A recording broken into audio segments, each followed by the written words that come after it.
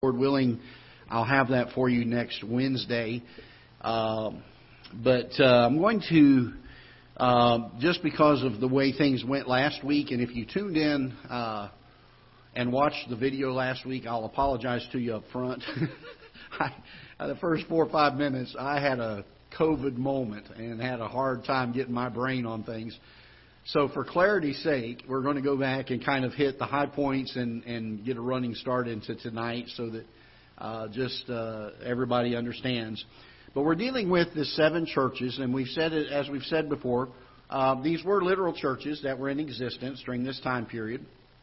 And we understand from chapter number 1 that the Bible refers to the stars that John saw being the 7 angels, that they are the stars were representative of the 7 angels of the churches, and then that the angels, we understand, are the pastors or the leaders of those churches, and we know that because that they're not angelic angels there in that sense because of the fact that God corrects them. He uses John to instruct them. Things that God would not characteristically do with angelic beings. And so there were a number of reasons why we gave for that. We talked a little bit about the pre-tribulational rapture, and we pretty well dealt with that in Scripture, how that's very clearly shown. And then we dealt with the church at Ephesus. Each church has the same format. God will give some indication who is speaking, who's narrating the letter to them, and He uses that to establish some attribute or characteristic of Himself that applies to the corrective measures that He's going to be telling the church about. And so then He deals with the complaints or criticisms that He has, the faults that church has. He also gives compliments in the areas that they're doing well, and He gives a charge. He tells them how they can correct those things or to keep on doing the things they were doing well. And then finally, He gives just some general information about those that overcome. And there's some great promises found in these chapters, in these churches, letters to the churches. We found that the phrase, "He that overcometh," in these letters is not in reference to people that are by works trying to do anything, but those that have put their faith in the Lord Jesus Christ, have trusted Him as their Savior. And so the promises that are given are not for everyone. And they're not even for those that just persevere. They are for those that are saved. And that is the first criteria, the first requisite of these promises that are given to each of these churches. In the book of Ephesus, we find that God considers Himself, and again, I will have all of this in printed form for you next week. So I'm going to move somewhat swiftly through them, but hopefully at a pace that people can grasp it. But the church at Ephesus God represents Himself as He that holdeth the 7 stars in His hand, that walketh in the midst of the golden candlesticks. And by this, He is showing the fact that He is the head of the church. He's the Lord of the church. And the Bible teaches that. Paul says that He is the head, the body of Christ, that He is the head of the church. And so by speaking of this and giving these descriptions of Himself, He's referencing the fact that He has that authority over them to correct them and to do that. His complaints were that they left their first love, and because of that, they were not doing their first works. So those were His complaints about them. He did compliment them for their labor, for their patience, the fact that they tried false apostles and found them to not be apostles, that they had borne, that word borne meaning to be steadfast during time of tribulation. They'd borne the weight of persecution. Their patience, that they had not fainted, and that they hated the deeds of the Nicolaitans. And that's where I got really crazy last week. For some reason, I couldn't say Antioch and Ephesus in the right order to save my life. But anyway, the Nicolaitans were followers of a man by the name of Nicolai. We read that in the book of Acts. Who was elected as one of the first set of deacons that they chose in the book of Acts. He was a proselyte, the Bible says, of Antioch. There are some early church writings of folks that were contemporaries of his that spoke quite a bit about the fact that he was a convert from the pagan worship that was going on at the time. and had converted to Judaism first and then finally to Christianity. And the problem that he had and what was characteristic about him, and we find a little more Bible description of that. You don't have to rely on historical accounts of this alone, but the Bible also gives an account of it as we deal with the church at Pergamos, that his philosophy or his doctrine that he was teaching was to mix and to mingle the things of the world, the worldliness, the paganism of the day, with Christianity. And God talks about this. And whenever we take the things that the world is doing and we try to bring that into the church for the sake of maybe appealing to more people, that's what the Nicolaitans were doing. And in fact, you'll find out when we get to the church of Thyatira, there was a strong influence of the Nicolaitans there. And one of the problems one of the things that was said about them is they were a church that had great growth. So because they were bringing the world in, they had big crowds, and kind of similar to what we see in a lot of churches today. They bring in the worldly philosophies, the worldly dress, the worldly music, the worldly conduct, the worldly speech. I mean, just everything about it. And when God speaks about it, He talks about the fact that these deeds of the Nicolaitans, this doctrine of the Nicolaitans, He says, which thing I hate. This wasn't something that was a light matter to God. This was something that was a very, very serious matter.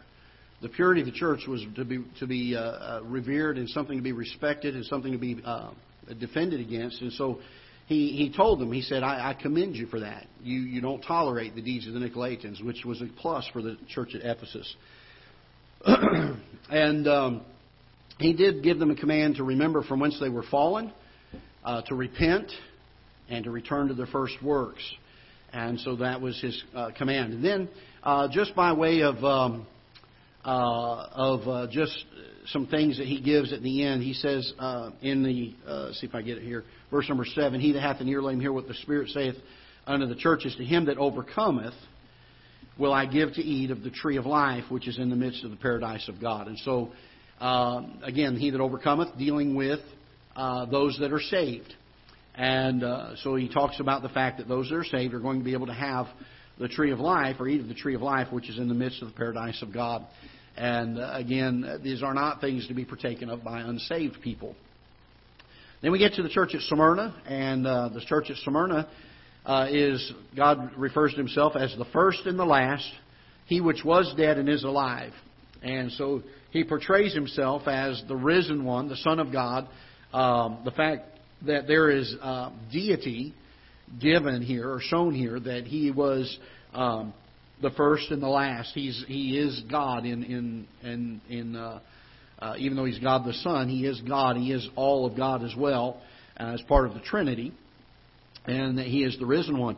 There are no complaints to the church at Smyrna. Smyrna was going through a great time of persecution, and we mentioned this a little bit last week when we were here, that persecution oftentimes brings purity in the church. It tends to be that folks that aren't real serious about the things of the Lord, people that tend to be wishy-washy and kind of try to have a foot in the world and a foot in the church at the same time, when persecution comes, it's just not worth it to them. They just seem to fall by the wayside. And usually the most strong, steadfast, ardent folks will be the ones that are left. And that was the case in the church at Smyrna. They had so much persecution going on that it brought a purifying effect to the church, and the fact that these were folks that did not have anything that God looked at and said, you need to correct this. He complimented them. He knew of their tribulation. He knew of their poverty. He knew of the blasphemy that was taking place as people would speak ill of them and speak badly of them. He knew of their persecution that was going on. And he made this statement. He said, fear none of those things. And you would think he's referring to the things they were already going through at the time, but he makes this statement, fear none of those things which thou shalt suffer. In other words, there's going to come some more, folks. There's going to come some more. And in fact, he says to them, be faithful unto death. And then he gives them a promise. He says, if you're faithful unto death, he says, I will give you a crown of life, a reward for this. These would be some of the first martyrs for the cause of the Lord Jesus Christ. One of the proofs that this is a divine book, that the truth of it is something that is so vital to us, is that these men, many of these folks, had had a first-hand account. They had seen with their own eyes the Lord Jesus Christ. They had experienced the ministry. They had seen the death and the burial and the resurrection. They had seen Him in His risen form. And they gave eyewitness testimony for that, and as a result, they were persecuted and they were threatened with death. And in the threat of death, they stayed with their story and said, I'm not going to recant it because it's true. I've never seen a man that was convinced of a lie and knew that he was lying about something stand by it to the point of death. They had to be absolutely, thoroughly convinced that what they had seen was true for them to be able to go through the martyrdom that they went through. And so this church suffers greatly. It makes a reference to 10 days here. If you look down in verse number 8, the Bible says in verse number 10, down to verse number 10, Fear none of those things which thou shalt suffer. Behold, the devil shall cast some of you into prison, that ye may be tried, and ye shall have tribulation 10 days. Be thou faithful unto death, and I will give thee a crown of life. And I've read several things about the 10 days, what that means. The best I can tell on that particular one is, again, like when we were studying the 70 weeks, them being years instead of weeks. It seems to be that this is in reference to the 10 years under Diocletian, that they were going to have just great persecution. And Diocletian's persecution of that church in particular, and that group of Christians, lasted for 10 years. And so I believe that that is in reference to that. If somebody disagrees with me on it, I'm not going to argue the point with them. The truth is, the Bible doesn't give us clearly what that is in reference to, but it is interesting that the persecution of Diocletian lasted for 10 years, and then there is a reference to that here in verse 10.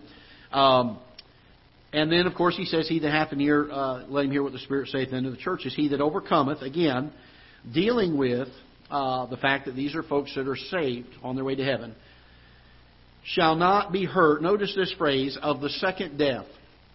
There are only two places in Scripture this phrase is used, the second death. One of them is here in this verse. And it tells us that those that overcome are not going to be hurt of the second death. The second usage of it is found in Revelation chapter 20. Hold your place here and let's turn over and look at that for a moment. Revelation chapter number 20 in verse number 14. Revelation chapter 20. Let's back up to verse 11 so we get the context. We talked a little bit about that in class last night, how important context is. So let's look at verse 11. And I saw a great white throne, him that sat on it, from whose face the earth and the heaven fled away. And there was found no place for them. And I saw the dead, small and great, stand before God. And the books were opened, and another book was opened, which is the book of life. And the dead were judged out of those things which were written in the books according to their works. Now, understand this. There are two judgments that we'll find, and we'll study them in depth as we go through the book of Revelation. One of them is the judgment seat of Christ, and the other one is the great white throne judgment. The judgment seat of Christ is for Christians. It is not to judge whether we get into heaven or not. Aren't we glad of that? It is to judge us on our works, what rewards we will get, or what rewards we will suffer loss on because of how we have lived our lives. But we are sealed and secure, and I'm thankful that the judgment seat of Christ is not to decide whether I am condemned or not. That judgment was made on Calvary, and I am innocent as I stand before God at that judgment seat of Christ.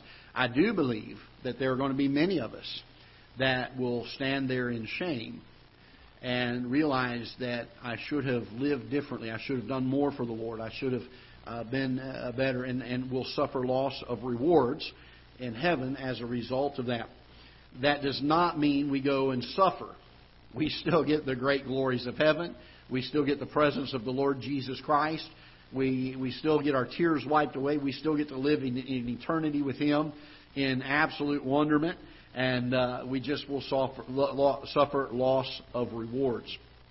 The second judgment that is spoken of in Revelation is the great white throne judgment. This judgment is only for those that are lost. It's only for those that have never trusted Christ as their Savior.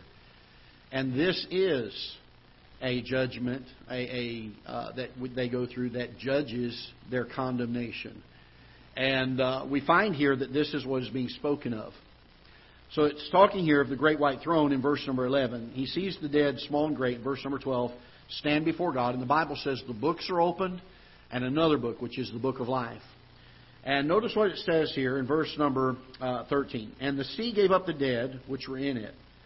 And death and hell delivered up the dead which were in them, and they were judged every man according to their works.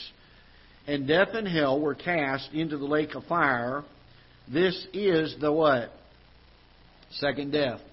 Now what was he telling those that overcome to the church of Smyrna? He was saying, you'll not be hurt with the second death.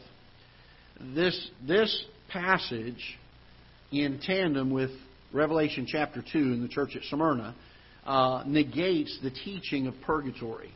The idea that even people that are religious or follow Christ have to go and suffer for a while. Because we find here that the only ones that are going to suffer that second death and be cast into that place of torment is going to be those that have not trusted Christ as their Savior. It is not going to be those that have put their faith in the Lord Jesus Christ. The Bible tells us that for us now in the New Testament day, to be absent from the body is to be present with the Lord. And there is no in-between time. And so again, we find very clearly in Scripture the teaching here. And I think that this verse is given for us for a wonderful reason, and that is for us to know these things, to be able to understand these things. And so we find that in the church of Smyrna. Moving on to the church at Pergamos, and we spent some of our time there last week in verse number 12. God describes Himself as He which has a sharp two-edged sword with two edges. And so He presents Himself, He shows Himself as a judge of His people. He's going to judge with the sword of His mouth.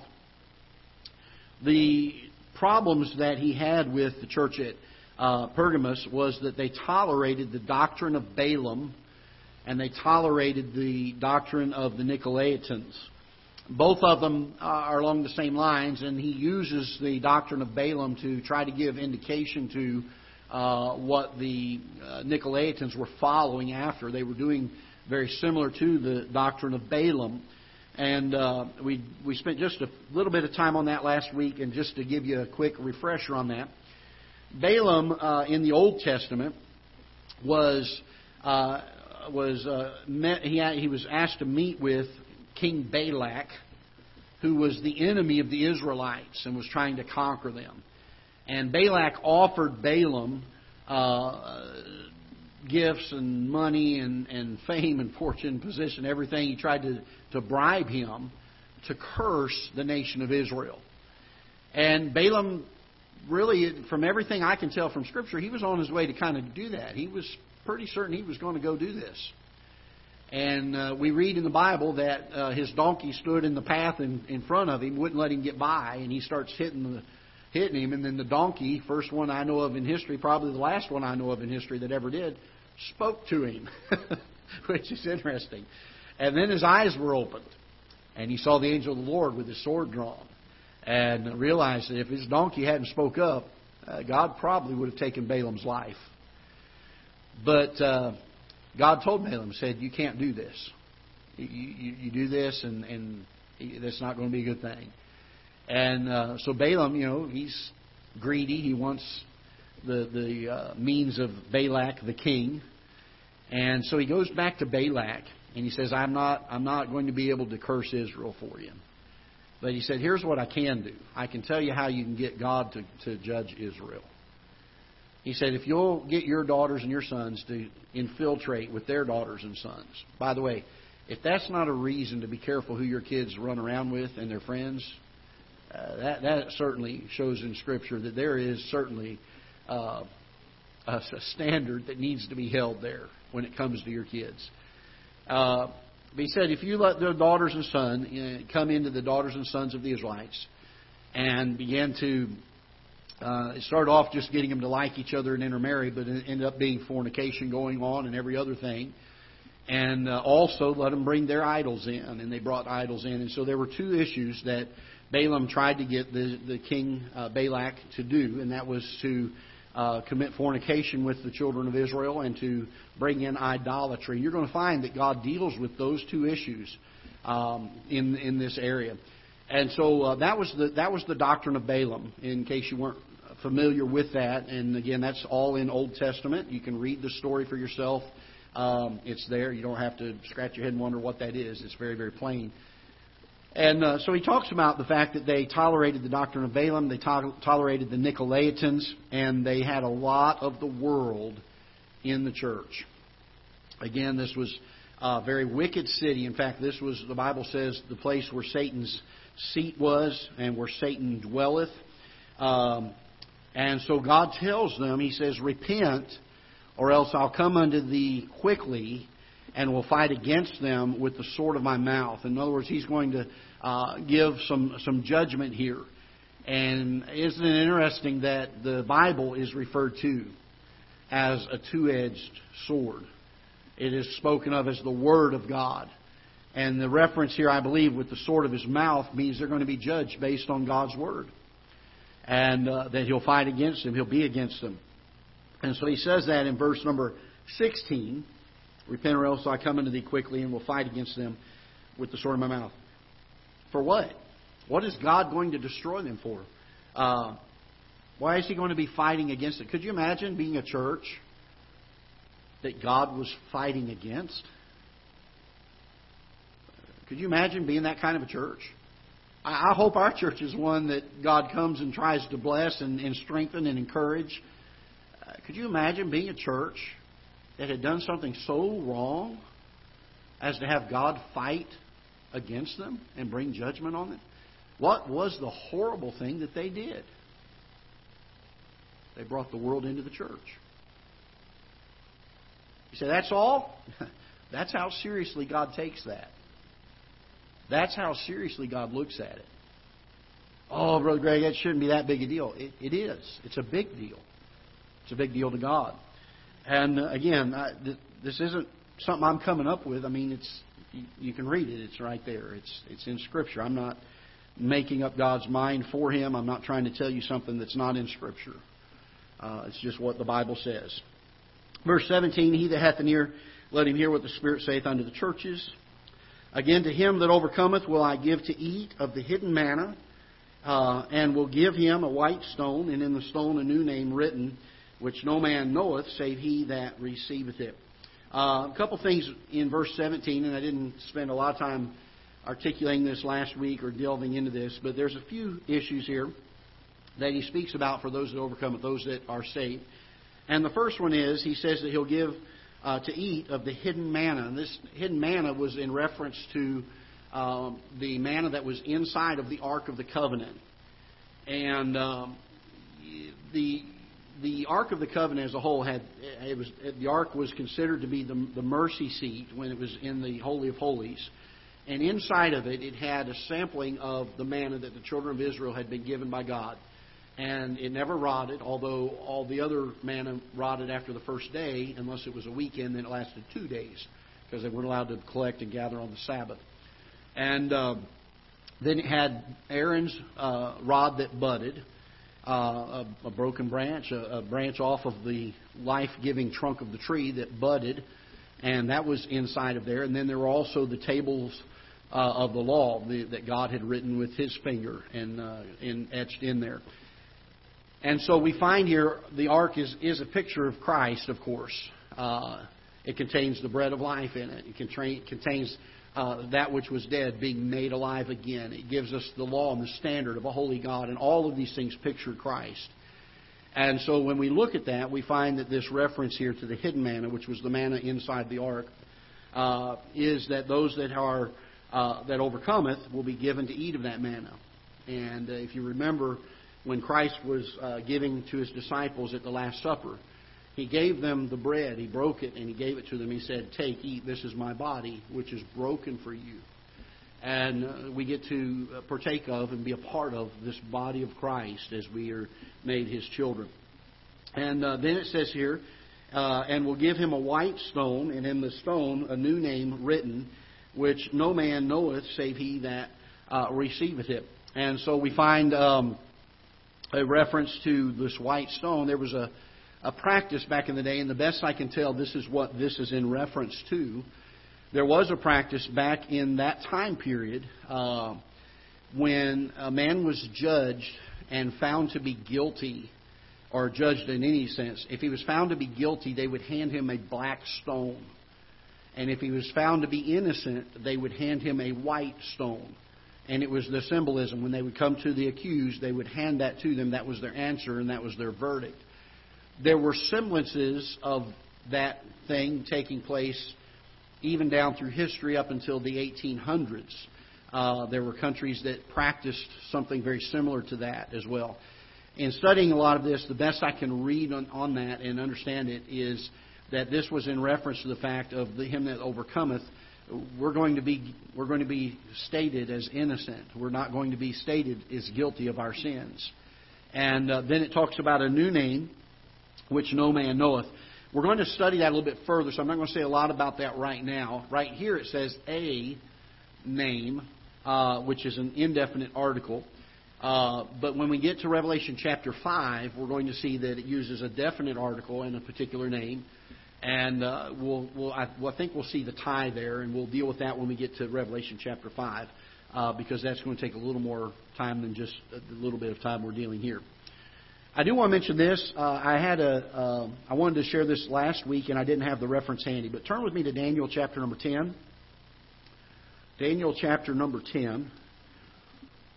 Because one other thing about the church at Pergamos that I found interesting is that it was known as where Satan's seat was, and where Satan dwelleth. Both of those phrases were made about the city of Pergamos.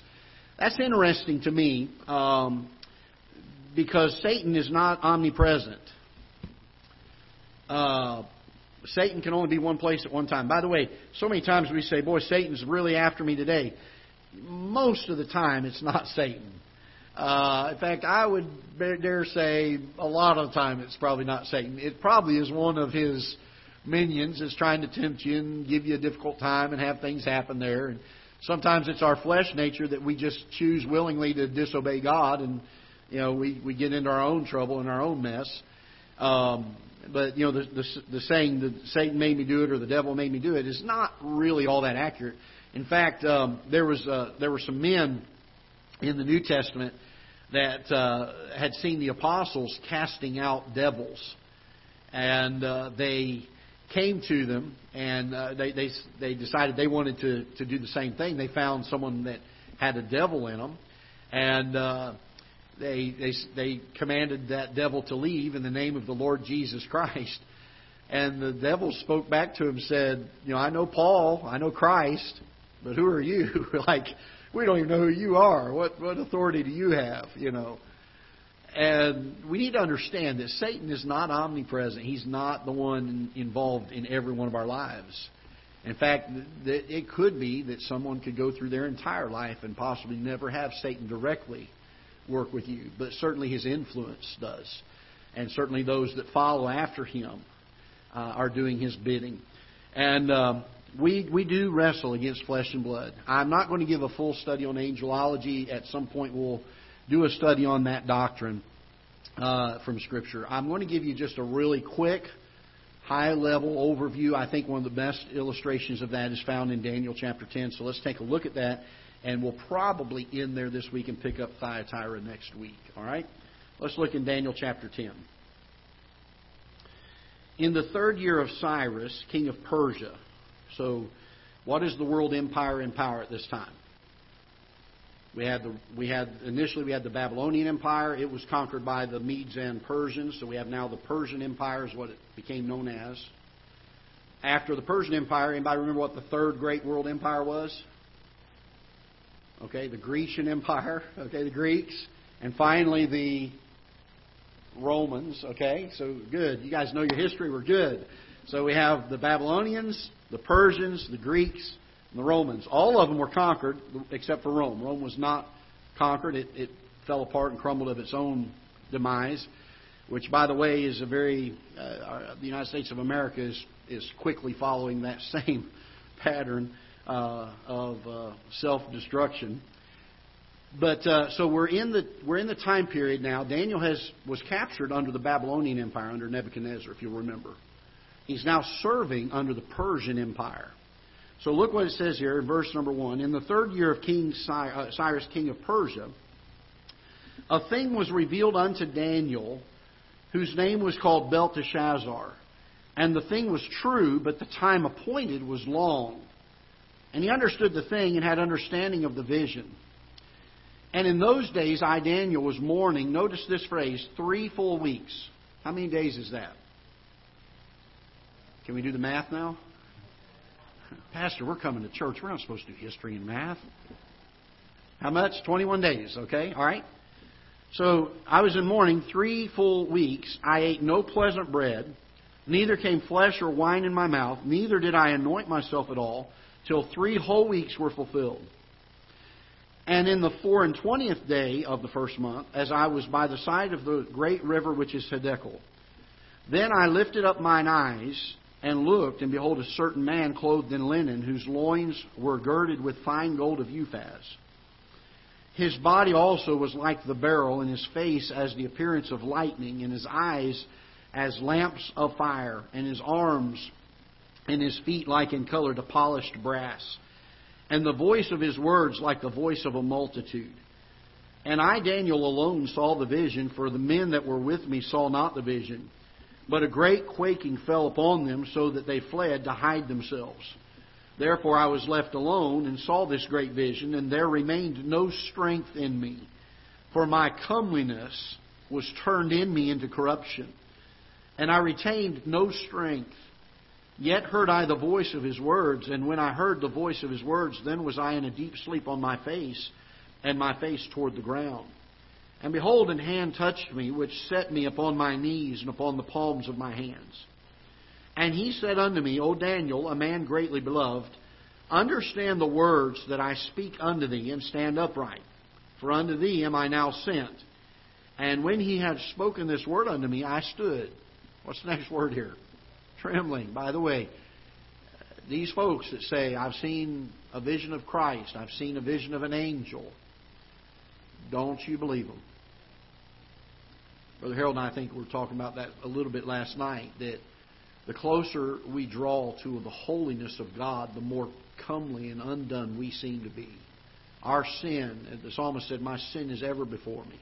The Apostle Paul, as he drew closer to Christ throughout his ministry, gets to the end of his ministry and said, I'm not just a sinner, I'm the chiefest of sinners. I'm the worst one I know. Why? Because he had drawn closer to the holiness of God. We see Daniel standing here and seeing the holy vision here, and is in a place of trembling, in a place of his comeliness being turned into him into corruption. And this man who touched him on the shoulder in verse number 10 says in verse number 12, Then said he unto me, Fear not, Daniel, for from the first day that thou didst set thine heart to understand and to chasten thyself before thy God, thy words were heard, and I am come for thy words. Well, when was the first day?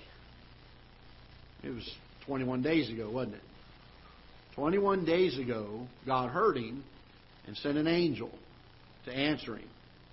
Notice what it says, verse 13. But the prince of the kingdom of Persia withstood me 21 days.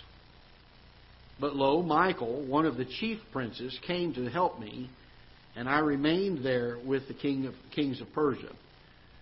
Now I am come to make thee understand what shall befall thy people in the latter days, for yet the vision is for many days.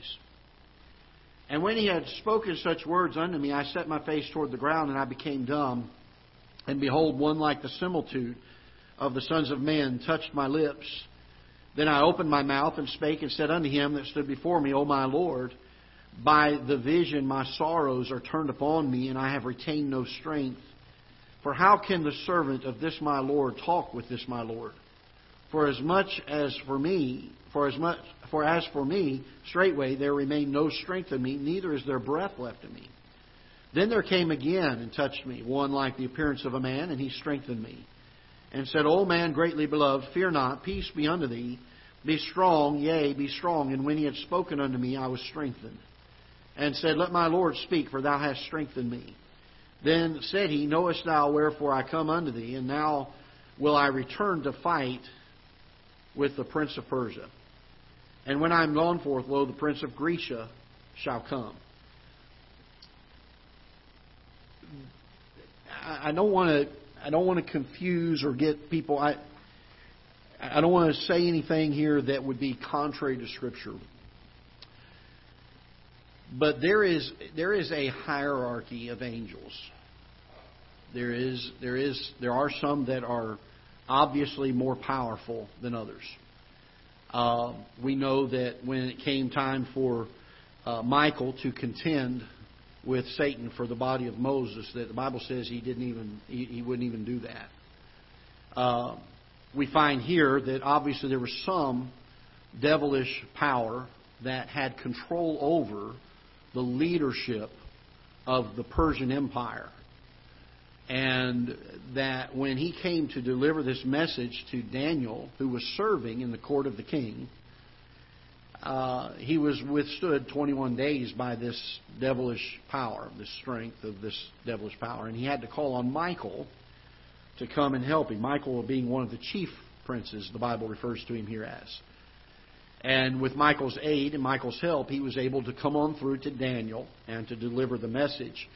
When the message was delivered, he says, Now I got to go back and I'm going to fight with the prince of Persia, and the prince of Greece is going to come on the scene. There's no doubt that Satan and the devils that follow after him have power. They're nothing to trifle with. They're not. I've heard people say, "Well, I'll give Satan a bloody lip." The Bible tells me I can withstand him, but the Bible tells me I'm supposed to flee him. We've got to be careful of this thing. I think of when Moses stood before Pharaoh. I have no doubt that the astrologers were able to duplicate the miracle of Moses throwing his rod on the ground. I have no doubt of that. The difference was Moses' serpent ate theirs. And it showed that even though there was some power that they had, they were no match for the power of God. And by the way, Satan is not Christ's evil opposite. He's a created being. There is no equal opposite to God. He is infinite. Satan is finite. He does have some power. He has more than you and I have. But he is no match for God. And he knows that. Satan knows this book probably better than any single one of us here. He doesn't like it, but he knows it. He knows what the end of it says. He knows what's going to happen. And he knows that God is going to win. But he's going to do everything he can to destroy as many lives as he can while he can. So I have no doubt that there was some power during the time of the Egyptian Empire. When Nebuchadnezzar had dreams, there were astrologers and soothsayers around him. And they were the ones that he normally called when he had a dream that he needed interpreted. When they could not interpret the dream, what did he do? Anybody remember? He said, I'm going to cut you and your households up, and I'm going to turn them into a dung heap, and we're going to destroy your whole family because you can't interpret the dream for me. You know what that tells me? That tells me that they got that position in the first place by interpreting correctly some dreams that he had had. But they weren't dreams from God.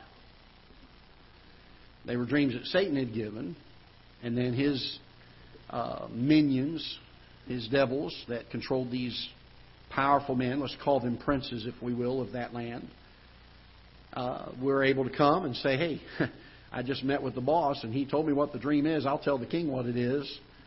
And they were able to retain their position as astrologers and soothsayers. But one day, God came down and he put a dream in the heart and the mind of Nebuchadnezzar that was unlike anything Nebuchadnezzar had ever known. I think Satan did his best to cause Nebuchadnezzar to forget it because Nebuchadnezzar didn't even remember what it was. And Daniel comes on the scene.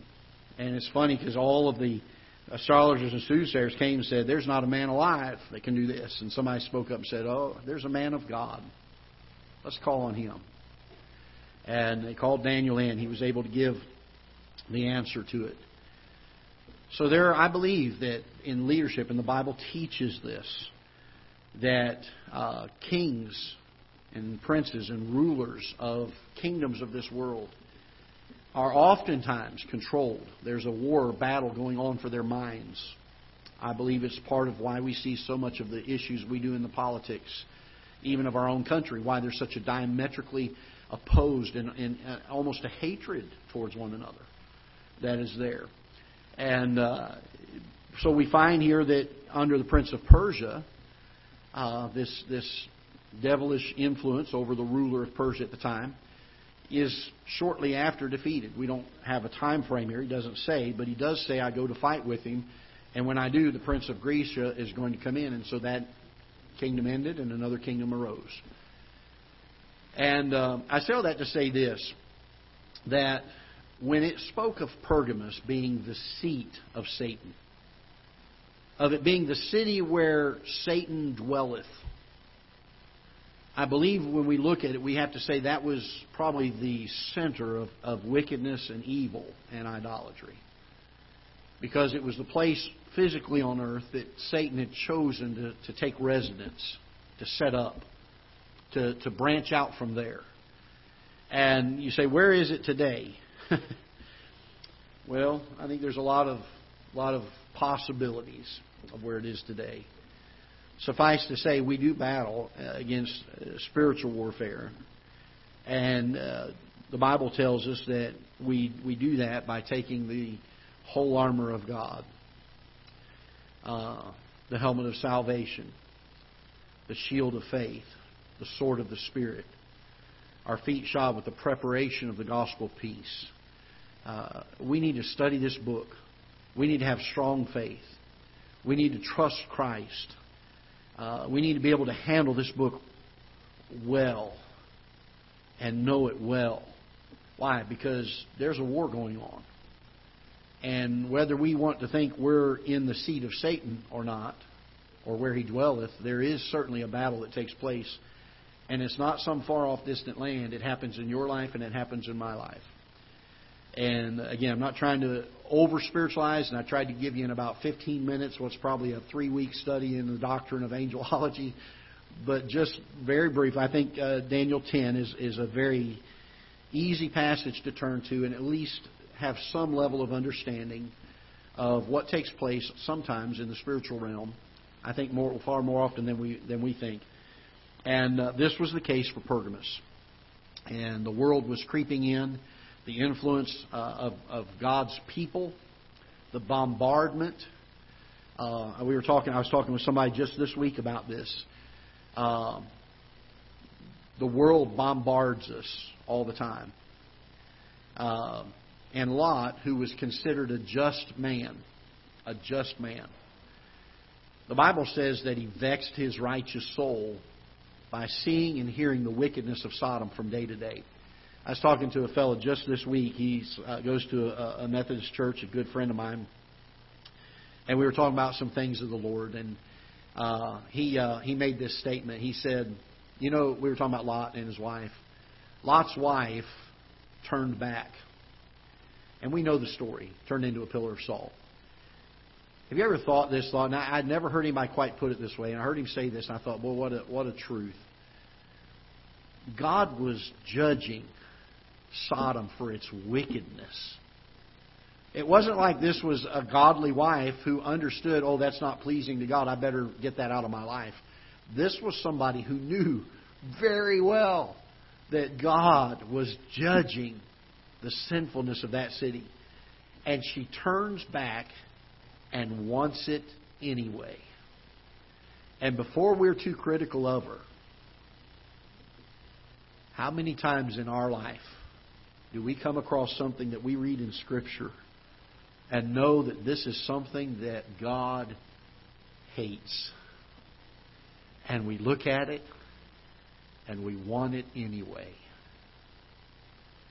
There's a battle going on. A battle for our minds, a battle for our hearts. We better read this book.